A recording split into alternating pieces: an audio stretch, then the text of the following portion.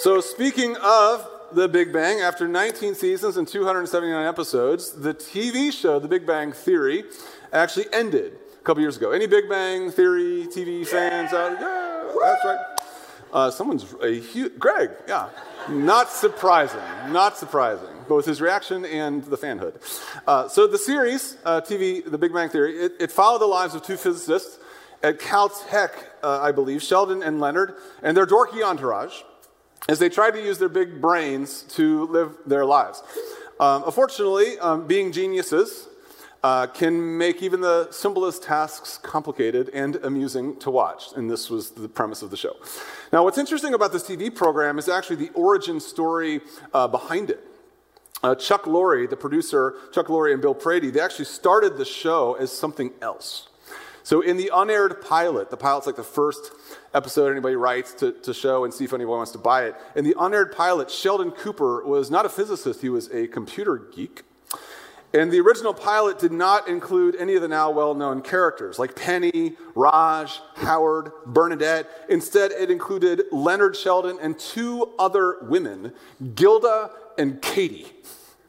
Katie was a street-hardened woman who moves in with these two geeks. But after showing the pilot to test audiences actually loved Sheldon, they loved Leonard, but they could not stand the ladies. So the producers actually scratched the pilot entirely. They rewrote the program, leading to the long-running sitcom that so many people now have come to love. So every great work of art, or at least every TV show, has a beginning. Sometimes the beginning is actually more interesting than we might have thought. The Big Bang Theory didn't just pop into existence. Someone thought of that. Someone created it. Someone experimented with it and redid it and made it what it is. Could the same be said of the universe in which we live? Did it have a beginning? And if it did, is the beginning of the universe maybe a little bit more interesting than what we thought? And if the universe did have a beginning, who or what came up with it? Who thought it up? Who wrote it down? Who turned the concept into the reality of everything around us? That's actually what I want to talk about with you this morning, the origin of everything and what it means for us. I know that's an ambitious topic. Go big or go home, I say. And I want to do this as the next installment of our current series, which, as you know, it's called 6 Reasons I Might Lose My Faith, 6 Reasons I Won't. So during this series, we're tackling the reasons that people have for believing or not believing. The skeptics, the non-believers, the atheists and agnostics in our lives, they're not dumb. They have reasons for not believing in God and Jesus. Now, Christians and theists have responses to those reasons. We've talked about those, at least in the first half of the series. But in the second half of the series, we're talking about some of the more positive reasons to believe in God and Jesus. Last week, for example, Pastor Jeremy, he told you about the design argument. And the design argument suggests that the universe as we understand it is too weirdly structured, and it is weirdly structured, to have arisen by chance. It bears every indication that it was designed by something intentionally. Now, I know that last week's sermon was really challenging. These are a lot of complicated ideas that might have really, challenged your brains. Well, if you were challenged last week, well then, good luck to you this morning. This morning, I want to talk with you about a different argument for God's existence. It's called the cosmological argument. And it's not so much science as it is philosophy and science. The word cosmological comes from the word cosmos, or cosmology, which is actually the study of the origins of the cosmos. And the cosmological argument, it's frankly one of the oldest arguments for the existence of God. It's also not entirely a Christian argument. Muslim scholars, notably a theologian in the 11th century named Al-Ghazali, have made the cosmological argument. So the argument isn't necessarily an argument for the existence of the Judeo-Christian God, but rather the necessity of the existence of some type of creator or creators. So if you want to pinpoint the precise identity of that creator, you have to have a different discussion. But the argument, the cosmological argument, comes in many forms.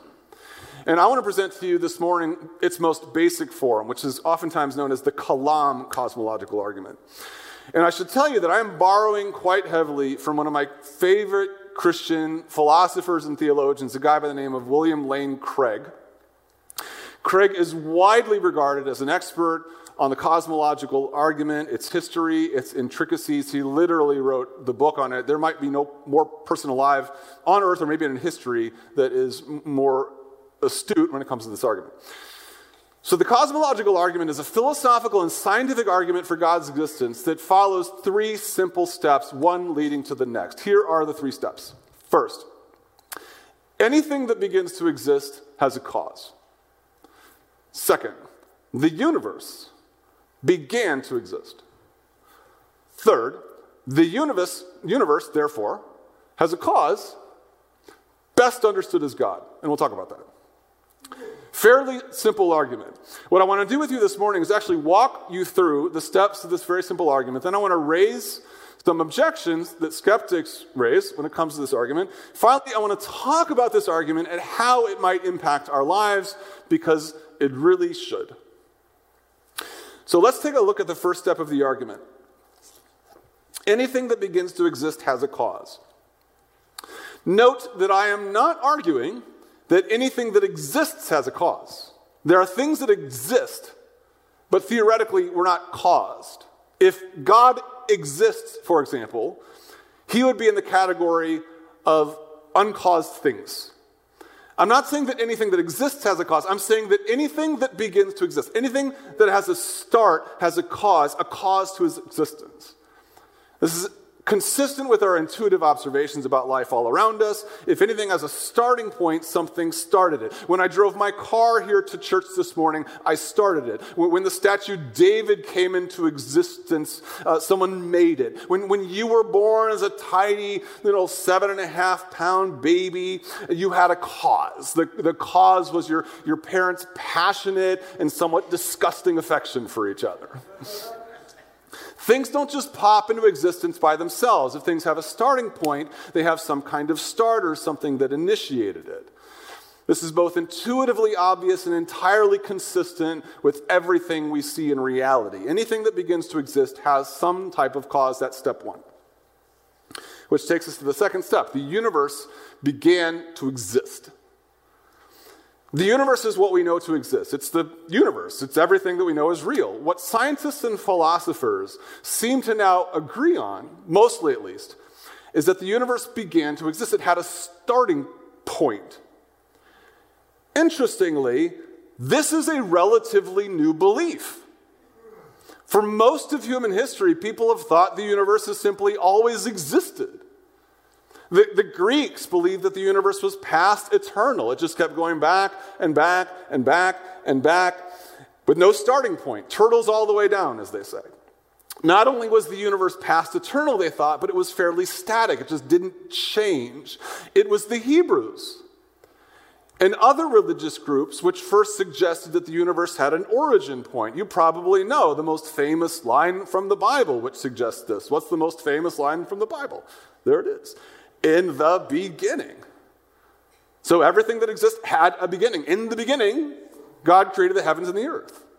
And what we don't really appreciate is that this was a radical notion at the time, and for centuries hence. For thousands of years, scholars and thinkers just dismissed the idea, the Judeo-Christian and Islamic notion, that God created the universe at the beginning of the time. They believed the universe has just always existed in a basically unchanging way, and that it always just would keep existing. About 100 years ago, though, scientists started observing things about our universe that changed the story.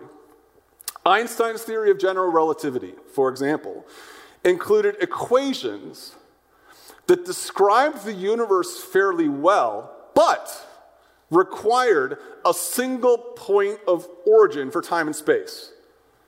So Einstein actually didn't like the idea that the universe had a beginning, but he knew that if his equations were true, and they turned out to be true, that it was sort of a necessary conclusion, that the universe had a beginning. Then astronomers like Edwin Hubble discovered that the universe is actually rapidly expanding. Through their big, huge telescope, they looked out into the cosmos, into the stars, and saw that everything is rapidly moving away from everything else, which suggests that at one point in history, everything was much closer to everything else.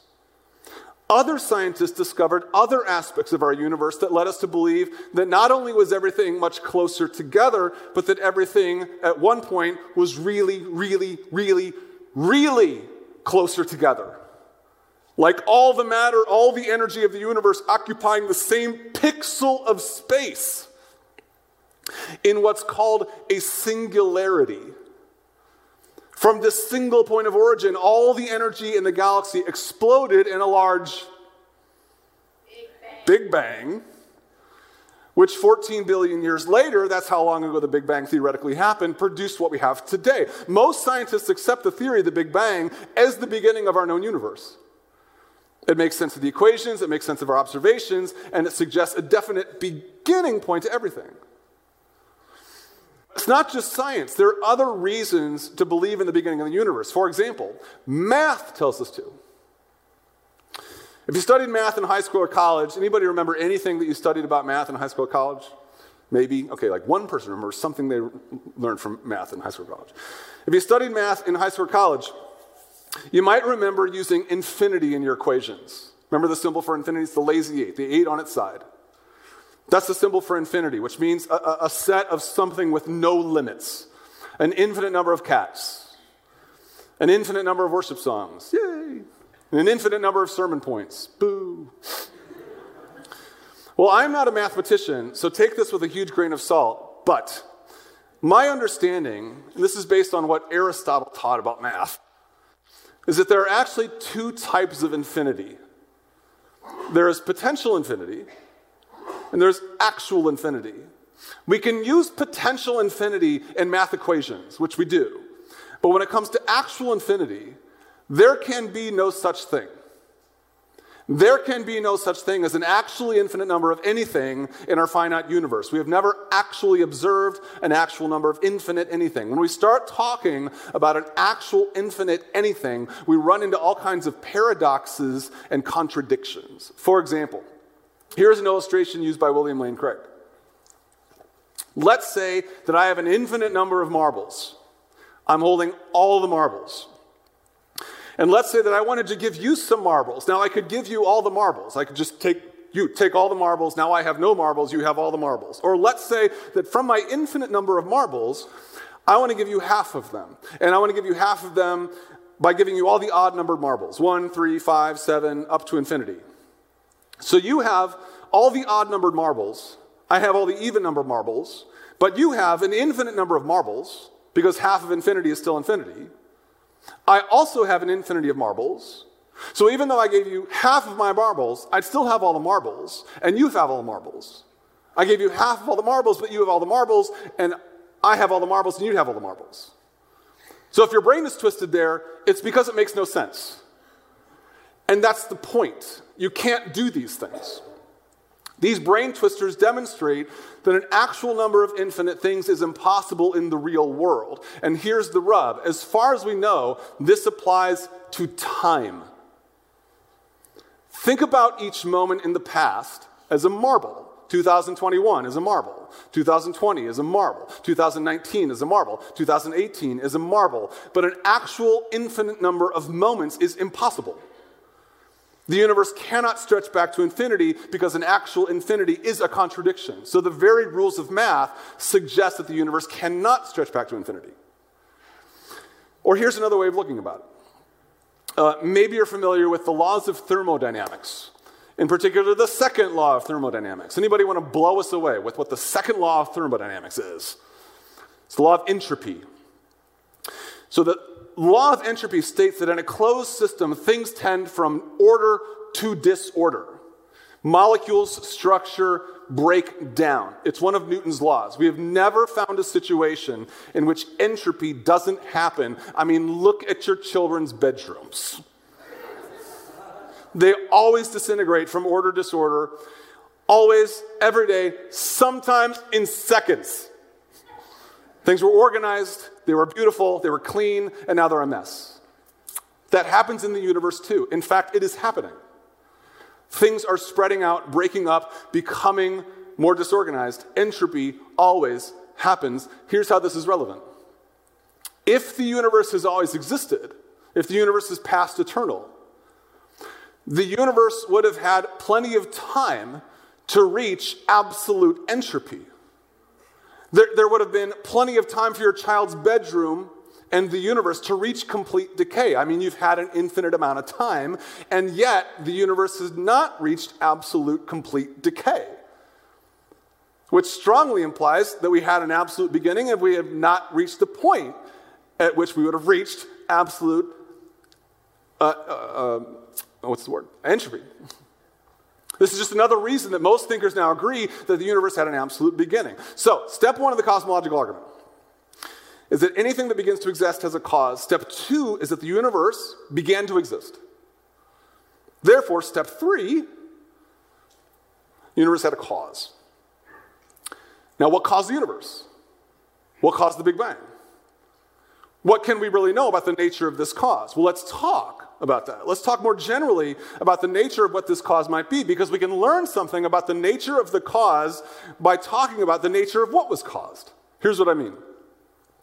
First, since the universe that exists consists of all space and time, the cause must transcend or be beyond space and time. The cause must exist outside of or beyond what was caused. So the cause must be timeless. The cause must be spaceless.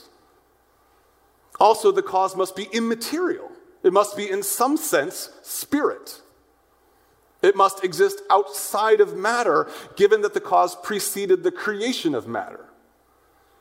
Also, the cause must be powerful enough to create and result and initiate what resulted. The cause had to have within itself the ability to cause something like the universe, just like Michelangelo had to have it within himself to paint the Sistine Chapel. Finally, the cause had to have a will. There had to be something about the cause that initiated this first act at this moment as opposed to another moment. There was a moment when the cause did something of its own volition to result in the beginning of the universe. Why it did that must be the result of some act of will or mind. Now, you might not have realized this, but I have just described God to you, a transcendent, immaterial, powerful, willful entity. Thomas Aquinas, the great Catholic thinker, he calls God the uncaused cause. And this is why. By virtue of the nature of the universe alone, we have already identified a cause as beyond time and space, immaterial, powerful, and with some sort of volition that chooses to act in the most basic sense. That's God. So that's the cosmological argument. Like I mentioned, it's one of the oldest, most compelling arguments for God's existence. It might not be one that you have ever thought of, but among philosophers and scientists, it has won many converts. And I actually think this is kind of important. Even if you've never considered it, maybe it will help you to know that some of the most brilliant thinkers alive give credence to this argument. Having said that, it hasn't converted everybody. In fact, plenty of people reject the cosmological argument, including some of the smartest people in the world. Immanuel Kant, David Hume, Stephen Hawking, Bertrand Russell, the famous British atheist. Now, how would they dispute the argument? Well, that's a good question. For the sake of being intellectually honest with ourselves and the world, it's worth talking about. Why do people reject the argument? Let me talk about that. In my understanding of cosmological argument, people find ways to challenge every step. For example, let's take the first premise, that everything that begins to exist has a cause. Some people say this isn't necessarily true. It at least shouldn't have the force of law, as though it's impossible for something to start without a cause. I mean, how certain can we be of that really?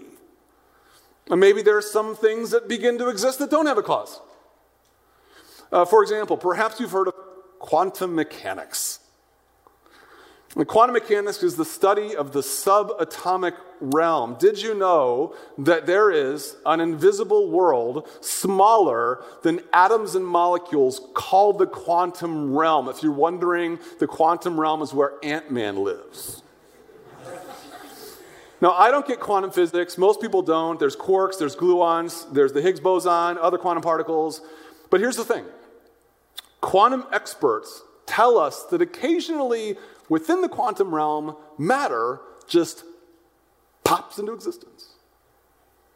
So quantum physicists say we have examples of particles appearing out of practically nothing. Just like a magician can pull a rabbit out of a hat, based on what we observe in the quantum realm, it's possible, they say, that the universe appeared out of nothing. Here's the problem, though, and you might have already picked it up. The quantum realm is not nothing. It's a realm. So, yeah, magicians might have pulled a rabbit out of a hat, but they still had the hat. So even if the universe somehow emerged from the quantum realm, it didn't come from nothing. It came from the quantum realm. And besides which, even if the universe came from the quantum realm, what's the next question to ask? Where did the quantum realm come from? It had to come from somewhere. Something can't come from nothing. But skeptics challenge the second and the third steps too. The second premise is that the universe began to exist.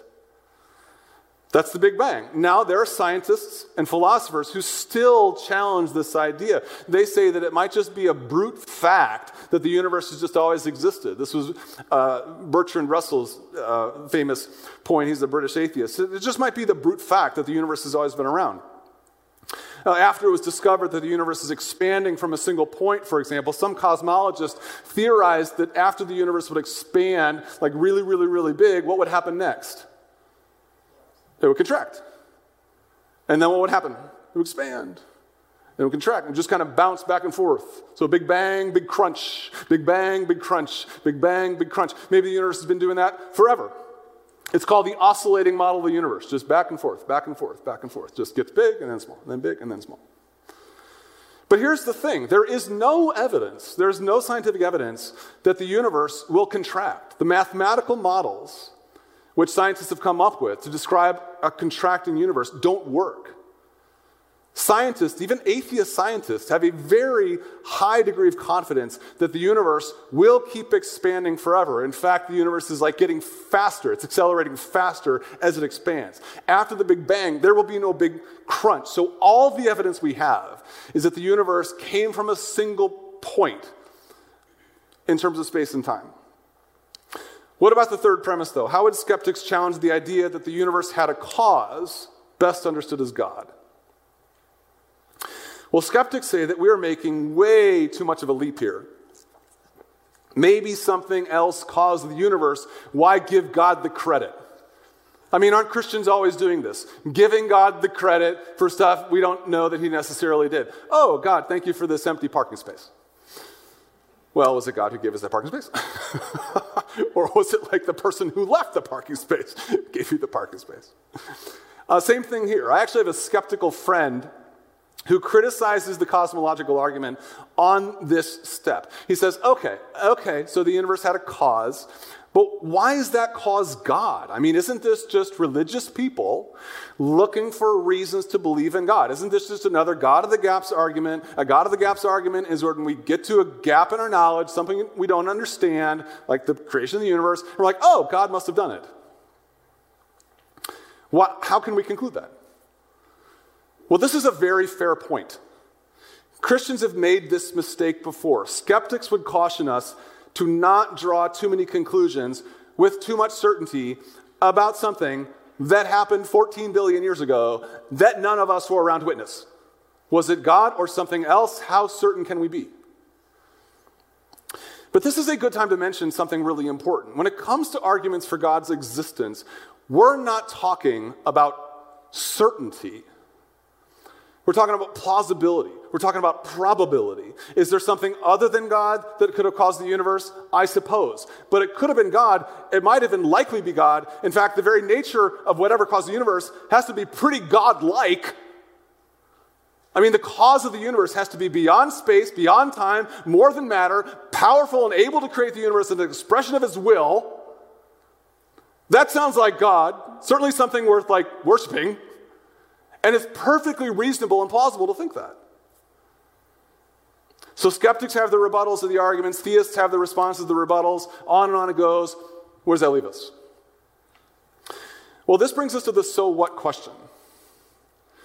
as far as we're concerned, what does the cosmological argument mean for you and I? It's a good question. If these ideas don't really impact us, don't really affect us, then we should wonder why and how we're talking about them. So with the last few minutes I have, let me try to answer that question. First, if you're a seeker, and I hope we have seekers here, if you're a seeker trying to figure out what you think about God, this is a good argument to think through. Even if you reject it, it's worth contemplating. I mean, the stakes are so high. When it comes to the possibility that God exists, the stakes are so high to that question for you that it's worth contemplating the oldest and best arguments for God's existence.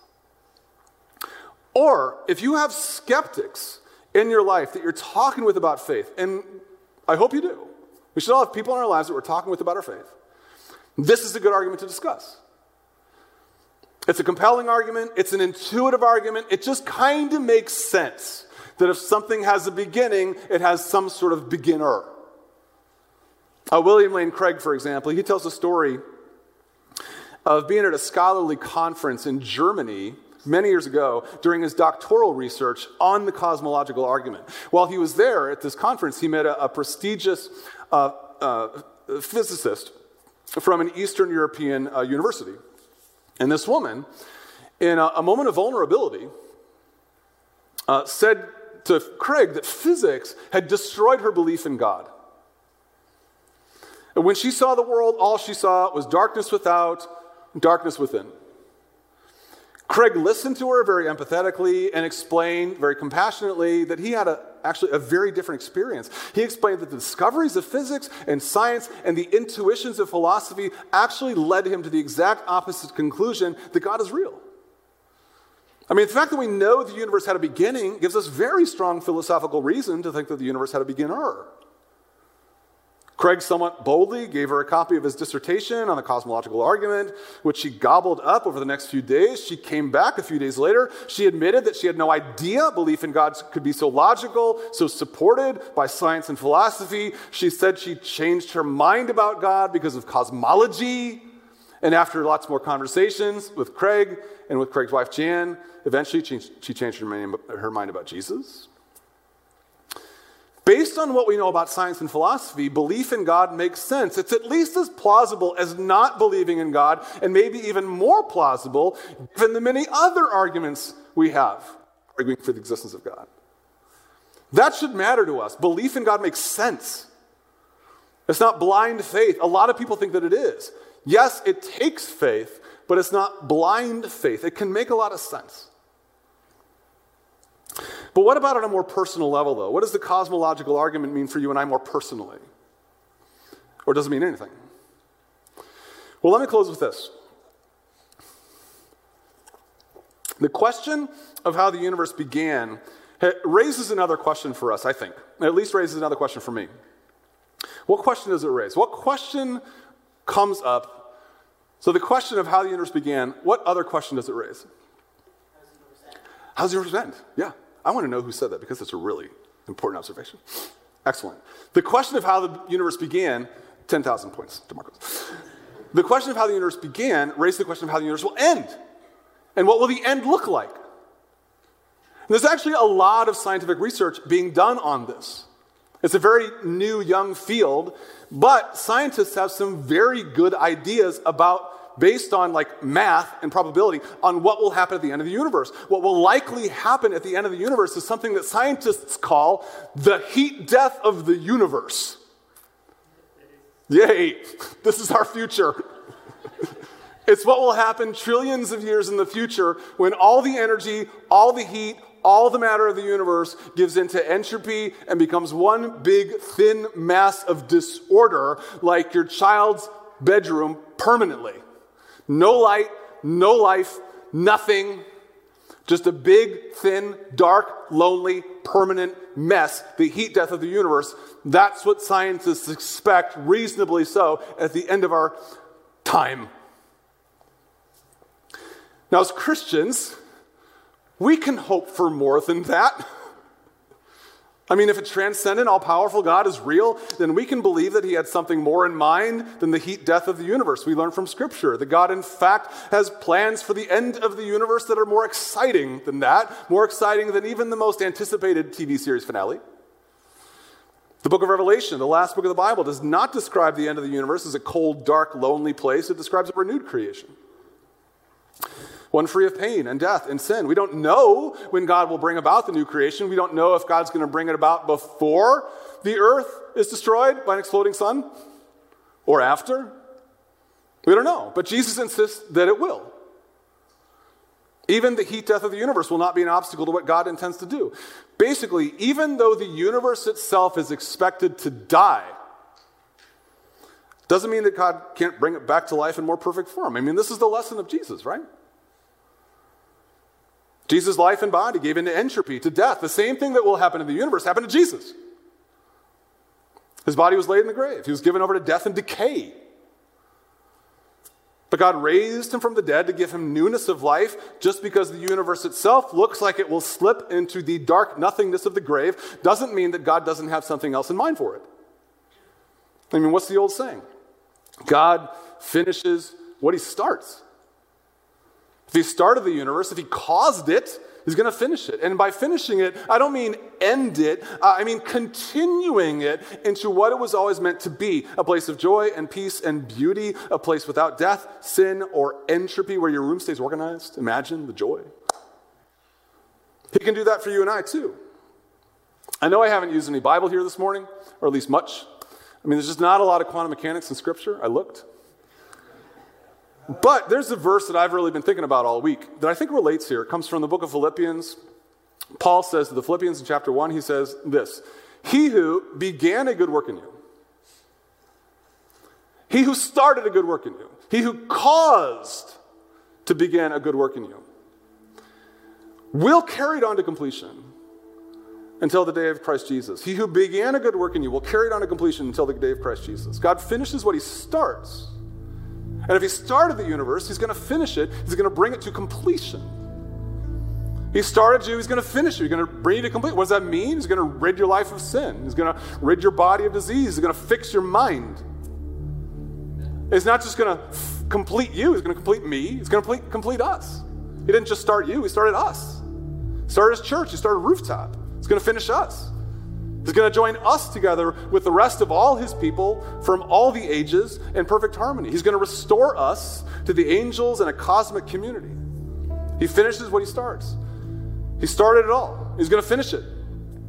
Even as your life is falling apart, even as your body is giving in to entropy and disease, even as our church disintegrates. I mean, we're not going to last forever. Even as our church disintegrates by the entropic ravages of time, even as our earth is burned up by an exploding sun, God will bring it to completion. And he will do so by the same power with which he brought everything into existence, and the same power which brought his son back to life again, and the same power which can make all things new, bring all things to completion on the day of Christ Jesus, including the universe, including you, including me, including us. And what we learn from this story of creation is that God is very patient as he does this. I mean, if the scientists are right, God started this project 14 billion years ago. And he waited a very long time to get to this point, this little sliver on the timeline of cosmic history. He waited 14 billion years ago to get to this little sliver. Apparently, this is what was required to get here. God waited 14 billion years to get here. And here we are. He waited all this time to get here. He waited all this time to get to this point where we could exist, in which he could enter and tell us that he's real and tell us what his plans are. God is very, very patient. He could wait another 14 billion years ago to come again. Who knows? But what does the scripture say? With the Lord, a day is like 1,000 years. 14 billion years isn't much longer than that.